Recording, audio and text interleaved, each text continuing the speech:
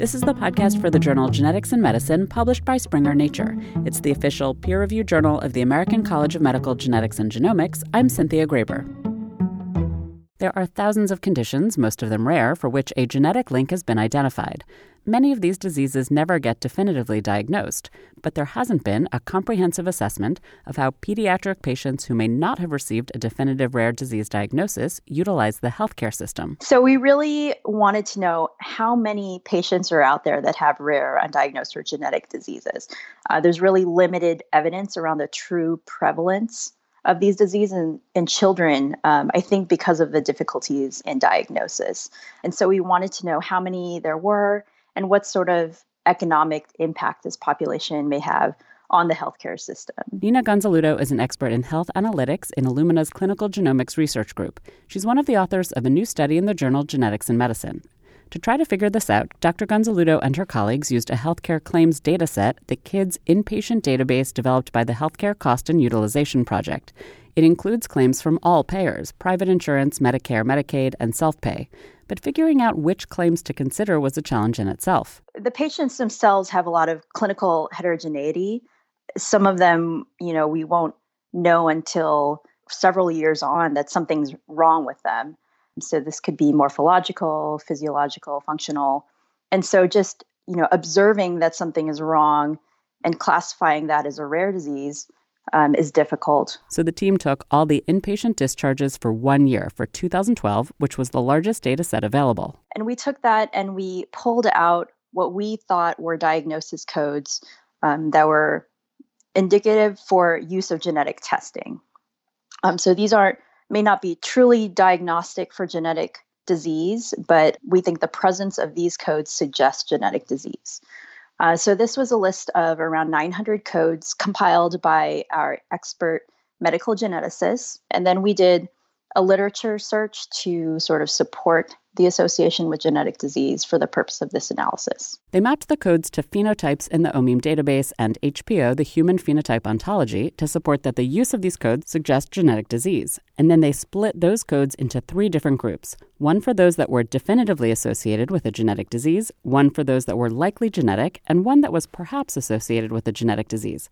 They also included the age at discharge. So some diagnoses may be fairly common, for example, scoliosis.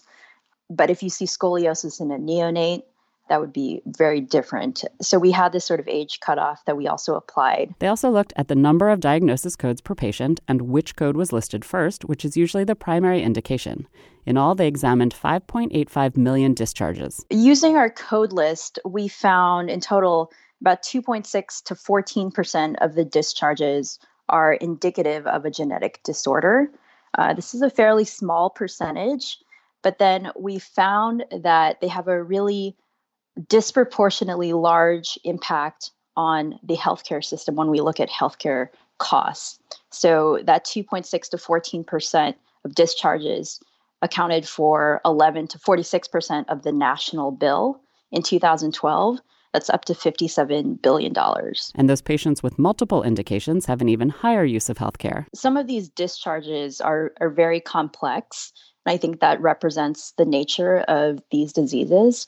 And we found that discharges that have a higher number of codes in our code list, they have higher costs associated with them. It's almost a linear relationship. Dr. Gonzaluddo and her colleagues believe this could be an underrepresentation of healthcare use and costs because they're just looking at a snapshot of inpatient codes. So there could be a lot happening outside the inpatient group. And this data set actually didn't show whether things were happening in the NICU or PICU. So there could be stuff happening outside of that setting and represent costs that we're just not able to capture. Because they were only looking at 1 year, they also couldn't capture a patient's true diagnostic odyssey for pediatric genetic diseases. These could go on for longer than a year. For such data, they'd need to do a prospective rather than a retrospective study with full patient details. Dr. Gonzaluddo says to her, the main takeaway from the study is to focus both payer and hospital attention on patients who suffer from rare genetic diseases. So they think it's so uncommon that it's not very important.